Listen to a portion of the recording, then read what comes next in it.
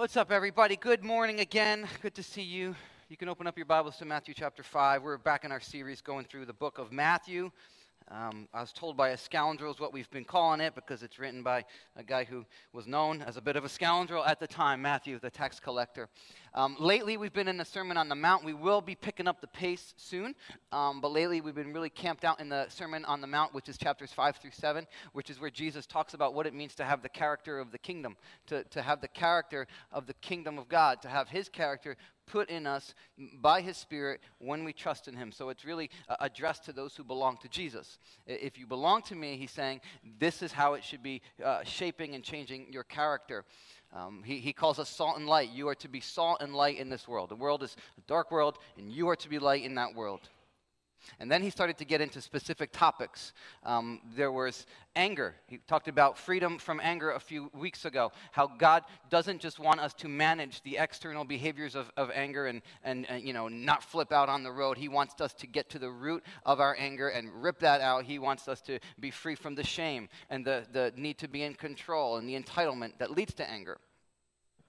How many people a few weeks ago felt like God was saying, okay, this is something I want to see you grow in?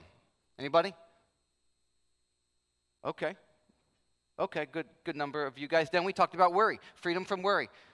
How he wants us to be free from worry. Responsible with our stuff, responsible with our kids, yes, but not worrying, trusting him, seeking first his kingdom and trusting that he'll add everything else that we need. Anybody feel like he was saying to you, yeah, I want you to grow in this area? Okay. Last week, we talked about freedom from revenge. He wants us to love our enemies, to love those who hurt us, offend us, bother us, get in our way. People at work, our neighbors, our spouses, our ex-spouses. Love them, bless them, pray for them. Does anybody feel like, yes, this is an area where you need to forgive somebody? You need to, yeah? Okay. That brings us to today. Freedom from lust. Raise your hand if... See, it's a little harder to do that with this one, is it not? It's a little harder to do that with this one because there's more of a stigma to it. We can have groups here at the church for worry or for anger or for revenge, and people would join them, and people would talk about them openly. Hey, I'm in this group. You should get in this group too. Yeah, you're right. I do worry a lot. Maybe I should. But this one, we do have a group for men in this area who like fighting for sexual purity. But it's a little more confidential. It's a little more hush-hush, keeping it secret. We don't talk about who's in the group openly. And that's because there's a stigma to it. Nobody wants to get labeled a certain way. But it is something that people struggle with. We struggle with. These are red cards that people filled out on Good Friday. Areas of sin and areas of weakness and pain where we were trusting that Jesus paid for it. We were nailing them to the cross. And I've had them the last month, just kind of praying over them. And this morning, I wasn't planning on even looking at them for this angle. But this morning, I noticed that lust came up a lot, quite a bit. See, this one says sexual sin. That was one of them that said, Jesus, I'm going to trust that he paid for this. Take away my addiction to drugs, alcohol, lust. This is a list of things: anxiety, self-pity, lust, unbelief, hurting my wife, doing what I shouldn't. It doesn't say explicitly anything dealing with lust, but I would guess perhaps. So there's quite a few, and I could go on and on, but lust is something that we deal with, people deal with. It's an area that Jesus wants to see us get free from. So before I continue with this passage, I need to remind us of the cross of Jesus, okay? Because some of you are going to be tempted as I talk about this to feel condemned and shame. And that if you buy into that temptation, it's going to push you further away from God. Maybe you won't want to come back next week. By the way, if you're here for the first time and this is the topic, I apologize. And then others of you are going to be tempted to blow it off. That's archaic stuff. That doesn't matter. There's more important things that we should be talking about. Come on, don't make such a big deal out of this stuff. So long as it's not the crime, the felonious stuff, it's all good. And so the cross of Jesus challenges both those temptations. The cross of Jesus is where God's perfect holiness and justice and mercy all come colliding together. He sees the ugliness in us. The ugliness that we commit and the ugliness on the inside that we hide from people. It's in our thoughts and in our motives. And he sees it. And he came after us to die for it, to pay for it in his blood, poured over so that we could be covered by it. He basically writes a check with his blood and says, here, this is for the past, present, and future sins that you will commit that is inside of you. And all we got to do is accept that check. That's the gospel. All we got to do is accept it. Now, many times people reject it and say, no, and thanks, I'll pay for things my way. I don't need that. Or I don't have a debt I don't have a debt to be paid. I'm good. But for those who receive that check, it's covered. Our past, present, and future sins are covered. The anger, the worry, the vindictiveness in our hearts, the lust, everything else that we're going to be talking, the religious games that we're going to talk about, all of it is covered by his blood. And so if you're tempted to feel condemned as we go through this passage, I want to make a big distinction. Guilt does not have to lead to condemnation. If you feel guilty, that's okay. You probably are. Guilt should lead you to the cross of Jesus where you receive his comfort and his mercy, and then you can praise him for that. And you don't have to walk out of here feeling condemned, but celebrating his mercy. If you're tempted to blow it off like it's not a big deal, well, he had to die for it. And what he died for, he wants to grow you out of. He doesn't forgive anything that he wants to not grow you out. Anything that he forgives, he wants to free us from. So if he paid for it so you could be forgiven from lust and the roots of it, he wants to see you grow. And so if that's you, if you're tempted to kind of blow it off as we go through this, I pray that you would be a little bothered and made to feel uncomfortable, made to feel like, all right, I got to do something about this. And then you would be brought to the cross of Jesus and find his comfort. Make sense? I hope that makes sense. I hope that makes sense. So let's get into it. A little awkward, but let's get into it. By the way, some of you guys might be wondering, why are we talking about this? It's Baptism Sunday. I was tempted to do something else because it's Baptism Sunday. And midweek, I was like, God, I just felt like I was like, no, stick to what you were going to do. It's just, right? Why not Baptism Sunday? Jesus said, make disciples of all nations, baptizing them in the name of the Father, Son, Holy Spirit, beginning of their spiritual journey. And then he said, and teaching them to obey everything I've commanded. So everything he's commanded, that includes what we're going to read. So at that, would you stand with me as I read this passage? It's God's word. Matthew 5:27 through 30. Jesus said this, you have heard that it was said you shall not commit adultery. But I tell you that anyone who looks at a woman lustfully has already committed adultery with her in his heart. If your right eye causes you to stumble, gouge it out and throw it away. It is better for you to lose one part of your body than for your whole body to be thrown into hell. And if your right hand causes you to stumble, cut it off and throw it away. It is better for you to lose one part of your body than for your whole body to go into hell. That's God's word. You can have a seat. All right. You've heard that it was said, do not commit adultery. That was one of the 10 commandments. And indeed it was said that. God said that. Law of Moses said that. It was taught that. But a lot of fellas, Jesus was specifically talking to men in this context, a lot of fellas thought that, well, so long as I'm not going out and committing the deed, I can engage in the imagination and the fantasy, and that's okay. And Jesus is saying, no.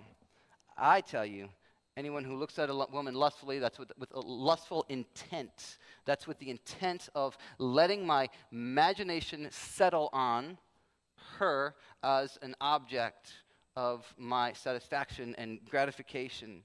He's saying anyone who does that is guilty of the root of that commandment. It doesn't mean it's as destructive as committing the deed. He's not saying that. But he's saying the root of it is something that God wants to free you from as well. And this applies to men and women. This applies to men and women. For us, it could be a neighbor, it could be a coworker, it could be somebody else's spouse. It could be a computer screen. It could be a phone screen. It could be those trashy romance novels that maybe some of you read. Some character that you let your imagination settle on, rest on. I wish I had that. I wish I had her, him, that situation. Lust is different than recognizing that someone is attractive. That is okay to do. Hey, that blue dress brings out your blue eyes. That's okay. I don't want us feeling like, I can't say anything about anybody. No, Let's not go that far. Like that. That's okay. Single people, you can ask out single people. That we don't have to accuse you of having. Like it's okay to recognize that someone's physically attractive. God made us embodied creatures, and sex is a gift.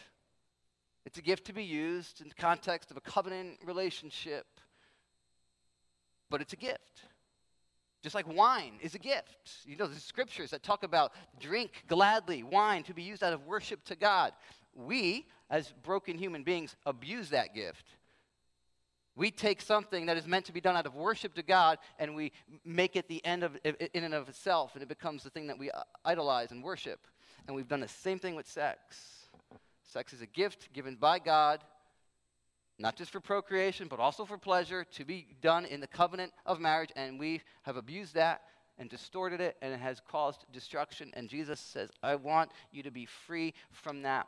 There's other series we've done on sex in the past. I will put links to that in the email today, because all we're doing is teaching this passage. So there's a lot of angles that you guys might be like, well, you didn't cover this, and what about that?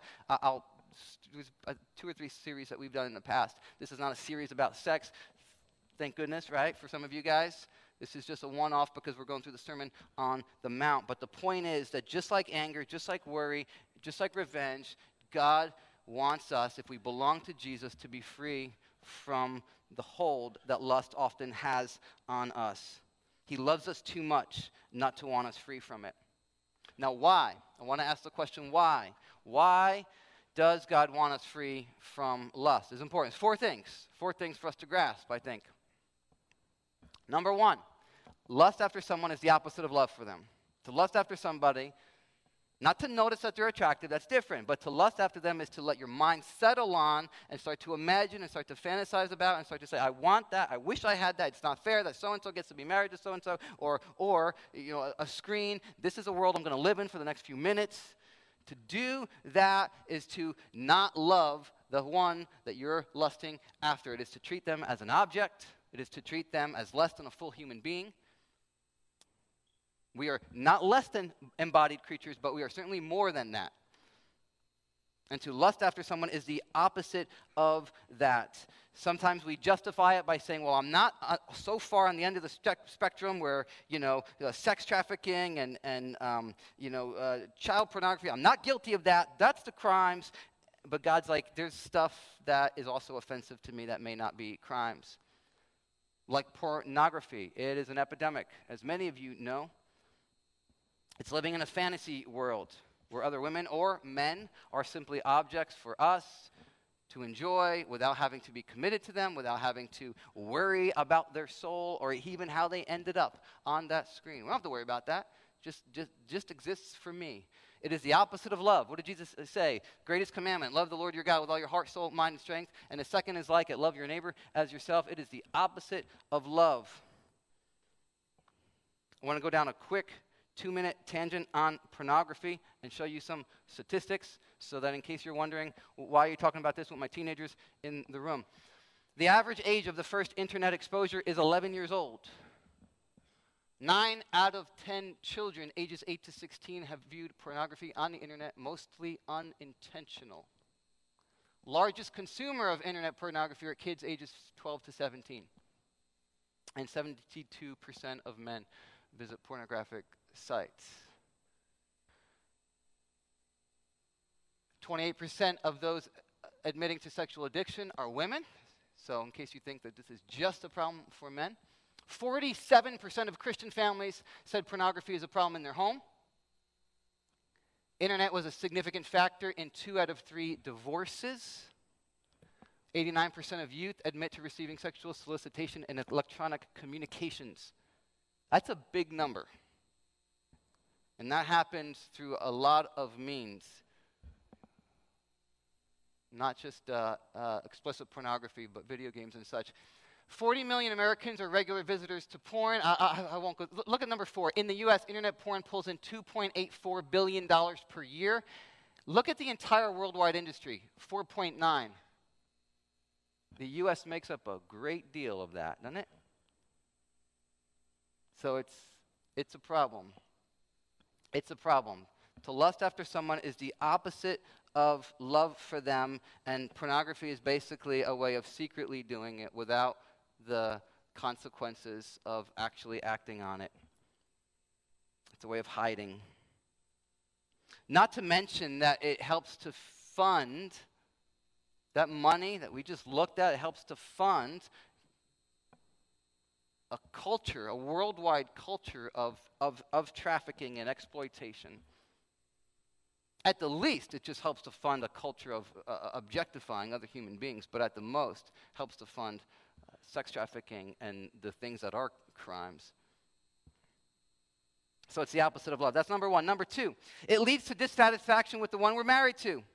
Lusting after anybody, someone else, another person, a coworker. I wish I had that. It leads to a dissatisfaction, an ever-growing dissatisfaction with the person that we are, if we're married, I'm talking to married people for a moment, in covenant relationship with. It might be consciously where we're comparing, why can't she look more like her, or why can't he look more like him?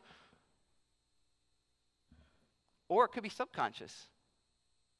When we engage, when we allow our lustful thoughts to lead to actions, and we gratify those thoughts, it rewires the neurons in our brains. There's a website called Fight the New Drug, fightthenewdrug.org. This is a secular site, not a Christian site, but it shows the science of sex addiction and how it impacts our society, our brains, our families, our relationships.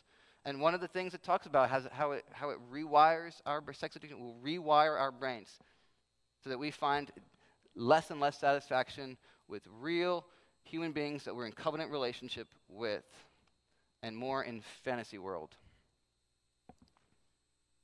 Number three, it steals our joy and peace. It actually robs from us from the joy and peace that God wants us to have. Makes us constantly dissatisfied, thinking about what am I entitled to? Why don't I have this? Why don't I have that? Why don't I have her? Why don't I have him? Why can't I have something like that? Someone like that? It's not fair. Constantly dissatisfied, constantly ungrateful, and then when we indulge in it, it leads to shame, addiction, shame, a vicious cycle. The shame causes us to say, well then, back off, isolate, and then the shame leads to us looking to gratify those lustful thoughts all over again, and it's a cycle. At the time that Jesus said this, he had the science, right? He created science, but he didn't reveal the science to us yet. Science more and more backs up what Jesus says, and with this, we know, I'm going to reference that site one more time, fightthenewdrug.org, if you want to go check it out. It talks about how it leads to a greater likelihood of anxiety and depression when we engage in sexual addiction, like pornography. It steals from us. Here's a quote. Here's one quote that I saw on there. Anytime a person spends much time with the usual pornography usage cycle, it can't help but be a depressing, demeaning, self-loathing kind of experience, says Gary Brook, a psychologist who's worked with porn addicts for the last 30 years. Check out that site if you need more convincing and if you think this is just archaic stuff that is old-fashioned. Our culture is enslaved to a horrible sex master. Jesus wants us free. Jesus wants us free. Number four, lust declares that we are not grateful for what God has given us, that he is not good, and that he cannot satisfy. And this is the worst of all.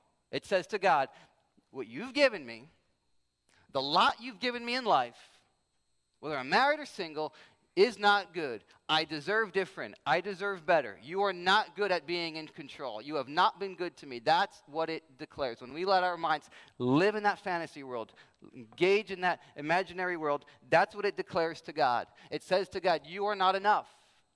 You are not good enough. You cannot satisfy my soul. I need to let my thoughts go here. I want that. If I had that, if I had him, if I had her, I would be more happy. Now, those are the four reasons. If you're feeling condemned or shamed, remember that is not the goal. The goal is Jesus. The goal is grace. The goal is mercy. The goal is freedom. So bear with me. That's the why. Now how? How do we break free from that stronghold that lust often is for us? I'm going to kind of go through the same steps I went through when I talked about anger. Our response should be, number one, humility. God, I'm guilty. I'm guilty. I'm not above this. I'm guilty. I may not be so far down the spectrum as somebody else, but I'm guilty. I fall short of your glorious standard. That's number one. Number two is mourning. Mourning. I want this out. I want this out of me. God, pull this out of me. I don't want this in me anymore. I don't want to deal with this. There's a cliche, love the sinner but hate the sin, and it usually refers to the sexual perversions of other people. Love the sinner but hate the sin, and we should really hate the sin in ourselves. We should hate it in ourselves. We should mourn over it. I want this out of me. More than we're offended by the sins of others, we should be bothered by our own. God, I want this out of me. Because you know what? God hates the sin in us. God loves us and therefore hates the sin in us. Not loves us but hates the sin. He loves us, therefore, so he hates the sin in us because it steals from us. It robs us, and he loves us too much to not leave us there. Any parent ever have a child dealing with addiction, and you hate that addiction? I hate addiction. Anybody? Can you say an amen? Anybody been there? Any parent ever have a child dealing with cancer, and you hate cancer? God looks at sin because it's like a cancer that eats away at us, and he says, I hate it. I want it out. I want you free. I want you to deal with it. I want you to look at it. And he holds up his word as an MRI to say, you got it in you. Now let me go to work like the surgeon that I am and take it out of you. But too often we go, no, I don't want to see the MRI. I just want to pretend like I'm fine. I want to pretend like I don't have that cancer in me. Let me just move on. God's like, no, let me show you. You have it. I want to rip it out because I hate it, because I love you. I love you too much to leave you there. And we got to submit to that scalpel. And he wants us to mourn for it. He wants us to say, I want it out. Next is confession. It's just admitting, it's saying what God says about something. God says this is wrong. God says that this is something that he wants to free us from, and we confess it. And we say, God, yeah, I'm guilty. I'm guilty of it in this way, and this way, and this way. And we're specific with him. We acknowledge it. And then repentance. Repentance means to do a 180. I was heading this way, and I'm going to turn. I was trusting in this over here, and I'm going to turn and trust more and fully in you, Jesus. I was looking to this for my source of happiness and joy, and I'm going to turn, and I'm going to trust in you as my source of happiness and joy. That's what repentance is. It means to do a 180. This is why Jesus said, right, he doesn't want us just, what he doesn't want is for us to get in a support group and say, yeah, I struggle with this. Well, I struggle with it too. They're there now. See you next week. Right? He doesn't want it to end on confession. He wants to get to repentance. This is why he said next, if your right eye causes you to stumble, gouge it out. Throw it away. Throw away your eye. It's better for you to lose one part of your body than for your whole body to be thrown into hell. And if your right hand causes you to stumble, cut it off and throw it away. It's better for you to lose one part of your body than for your whole body to go into hell. What's he saying? Is he saying to literally cut off body parts? No, he's using hyperbole. He's saying do whatever it takes. Do whatever it takes. This is serious. Take it serious. See it the way I see it. Want it out. If it's on your computer, get the filters. If the filters aren't working because you're too technology savvy, I had somebody tell me a few years ago, well, on my phone, I'm just so savvy with technology, I override my own filters. So, then get a flip phone. Well, I can't check my emails while I'm waiting in line at the bank. Like, that's it, right? We have all these excuses and these loopholes. The group that we have for men, maybe join that group. And if your excuse is, well, I'm busy on Tuesday nights, well, get unbusy. Cut off your right hand. Cut off your eye, right? Do what it takes to be free. A little while ago, somebody in here told me about a dream they had about an ex. And they said, can you pray that I don't have any more of those dreams? And I was like, well, did you do something that made them pop in your mind in your dreams? And they're like, no. Like, you didn't look them up on Facebook? No. But they were married, and they're just like, I want to honor my spouse. I don't want to have those dreams anymore. And it's easy to say, well, it was my dream, so I can't be blamed. But that's not where their minds were going. They were just saying, I want to be free from something invading my thoughts. Can you pray? And they stopped having them. Let me talk to the dating couples for a moment, since I don't think it was awkward enough yet. Dating couples, especially those of you who are planning to get married. We have a number of them in here, so don't think I'm talking to any one particular couple. There are a number of them now. Praise God for that, by the way. It's always worth celebrating. I know in our thoughts it goes like this. Well, we're planning to get married, so we're having sex, and it's not like, it's not the pornography, it's not those other things you've mentioned. It's just that, we're planning to get married. And here's what I would say that is. It's saying, I want your body, before I'm ready to make a public commitment and vow before God, to be committed to your soul and to love you for the rest of your life. You're like, well, no, that's not what I'm doing, Pastor Chris. We just have a lot of stuff to get done first. All right, well then wait on having sex. Now listen, I say that as somebody who's made those mistakes in the past, going out of order, out of God's design, okay? So I'm guilty of that. But I can still stand on God's word and say, but his design is better. It's better for us. This is God's order. Covenant of marriage, then sexual intimacy. That's his order. And this is what we do. Well, I'm not ready for marriage yet. Well, why aren't you ready for marriage? Because I got college, I got to buy a home, I got to get a better job, I got to wait for the perfect venue, which isn't available until 18 months from now. Okay, fine. If those things are that important, it might be. Put them in that order and go for it. But then what we do is, this is what we do. We say, but then I don't like having to wait that long for the sex. So what if I do this? Rearrange things just a little bit.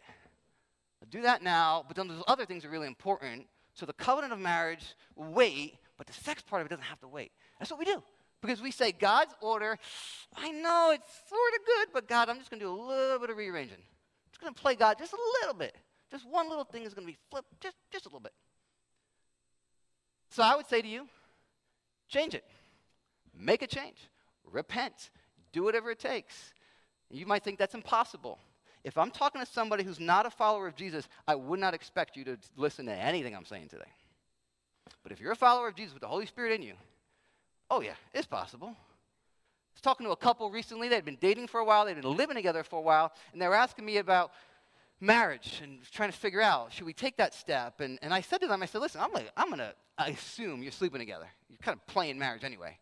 And they said, actually, since we've really committed to following Jesus, we stopped a few months ago. And we're waiting to see if we get married and when we do.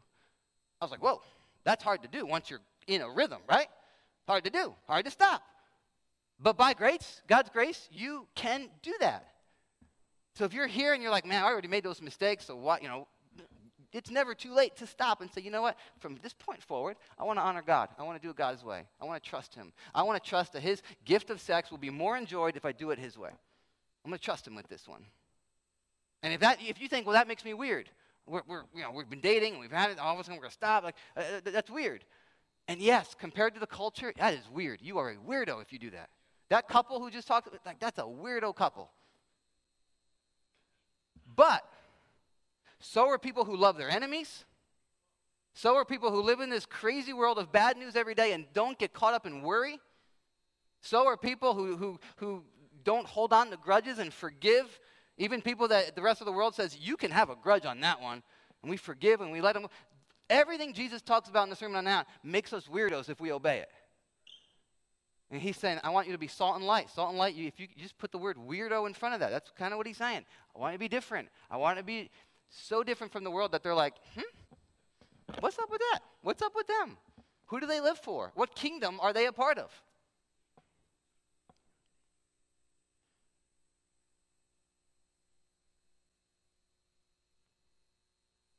One more thing. After repentance, I want to mention one more thing. So there's humility, there's mourning, there's confession, there's repentance. And this kind of goes with repentance, but I just want to take one more point that's somewhat different, is worship. Worship. You see, at the end of the day, those who fight against lust, those who have victory over it, not perfect victory, let me just make that clear.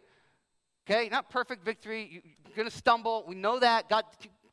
God knows that. But it's a constant fight, and it's a constant trajectory of ever-increasing victory in that area. Not perfection starting tomorrow. But what Jesus was saying, when he was using that hyperbole to say, if your right eye causes you to stumble and your right arm causes you to stumble, cut it off. It's better for you to, enter the kingdom of heaven without an arm than entering hell. He wasn't saying if you don't do this perfectly, you're heading for hell. That's not what he's saying. He's not what he's saying. Because lust doesn't get us into hell. Lust is a symptom. And anger is a symptom, and a refusal to love people and refusal to forgive. Those are symptoms of someone who's already headed to an eternity without God. Somebody who is not being changed, heading for an eternity without God. And what Jesus is saying is that if you really belong to me, if you really have my Spirit at work in you, then you will be continually being changed. Not perfect overnight, but over the course of your life, you will be continually on this trajectory of change and growth and freedom and more freedom and more freedom. And you'll want to fight and you'll want to put things to death. And if there's no desire to fight, if there's no desire, if there's if walking out of here going, that stuff is just, I'm just going to do what I want to do and order things the way I want to order things, then it might be that you said a prayer when you were a kid or got baptized, but it was a religious game. Might be. Because at least there'll be a desire, I want to fight this. I want to overcome this. Oh, I'm going to stumble, but I'm going to get back up and I'm going to put it to death. I want to repent. There's going to be a desire. And worship is us gazing at. So when we fight against it and there's victory in it, it's not because we're strong. It's because we're filled with faith that God is better. Filled with faith that Jesus is better. There's a scripture in 2 Corinthians 4:8 that says this: God, who said, let light shine out of darkness, made his light shine in our hearts. Paul is talking to followers of Jesus here. If you're a follower of Jesus, it's because God said, let there be light in his heart, in her heart, so that they can see the knowledge of God's glory displayed in the face of Christ, so that they can see Jesus for who he is, the Savior that he is. If you're a Christian, it's because God said, let there be light in Michael's heart so he can see Jesus for who Jesus is. And if we can see Jesus for who Jesus is, we're not going to want to indulge in lustful thoughts and fantasy living, because Jesus is better. He's better. Now, some of us forget that, and we stop and we look away. And we look away for days or weeks or sometimes months and years, and we go through these seasons. But if we would look back and behold the glory of God displayed in Christ and who Christ is, man, we're not going to want what our lustful thoughts say we want. I want you to picture being at the Grand Canyon. Look at this guy. Whether you've been there or not, that kind of response is what I hope most of us would have. Like, I want to take it in. I want to gaze at it. Look how beautiful it is. How silly would it be if somebody was at the Grand Canyon looking down at their phone at these dirty pictures? Right? You're at the Grand Canyon, you look over, you see somebody that you brought, and they're like looking at their dirty pictures on the phone. You'd be like, what are you doing? Not only would you say it's wrong, but it's like, it's so crazy, it's so unreasonable, it's so silly. You're at the Grand Canyon. Take it in. And Jesus is so much better and so much more awe-inspiring and so much more wonderful than the Grand Canyon is. And if we could gaze at him, then the hold that lust has on any of us would loosen. Doesn't mean we don't still take those steps, but we gaze at him and we take the steps he tells us to take, throwing out our computers, cutting out our phones, because he's better than even our computers and our phones. Going to our support group that we have available on Tuesday nights. You can go to our website and go to groups and find out more details about how to get in on that. But I want to just end, before we move on to the baptism, I want to end with just a song. And songs are one way, not the only way, but they're one way that we gaze upon Jesus with lyrics and singing them, using our mouths to sing them, takes those lyrics from our head to our heart. And so we're going to sing a song called King of Kings, and I want to invite you to stand. And I just want to remind you, if you're sensing if you're feeling a sense of guilt, man, I've been guilty of this. During this time, all I want to invite you to do is confess it to God, and ask him to give you the grace to walk out repentance.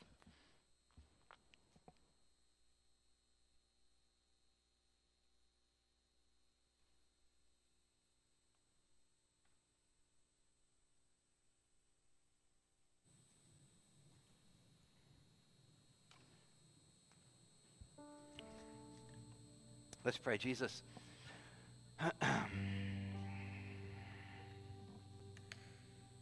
Jesus, I pray specifically for our teenagers.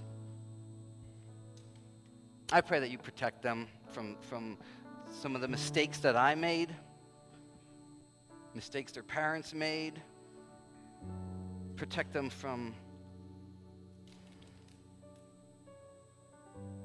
the things that will rob them, rob their soul, rob their peace, rob their joy, hurt relationships, and get in the way of their relationship with you. I pray that if there's anything that they're aware of that needs to be repented of, turned away from, that you would give them the grace to do it, as weird as it might make them look to friends, as different as it might make them.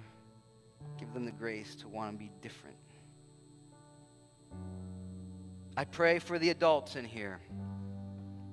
God, if there's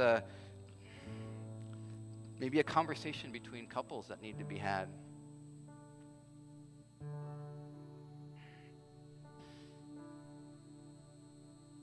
Maybe if there's a support group that needs to be sought out.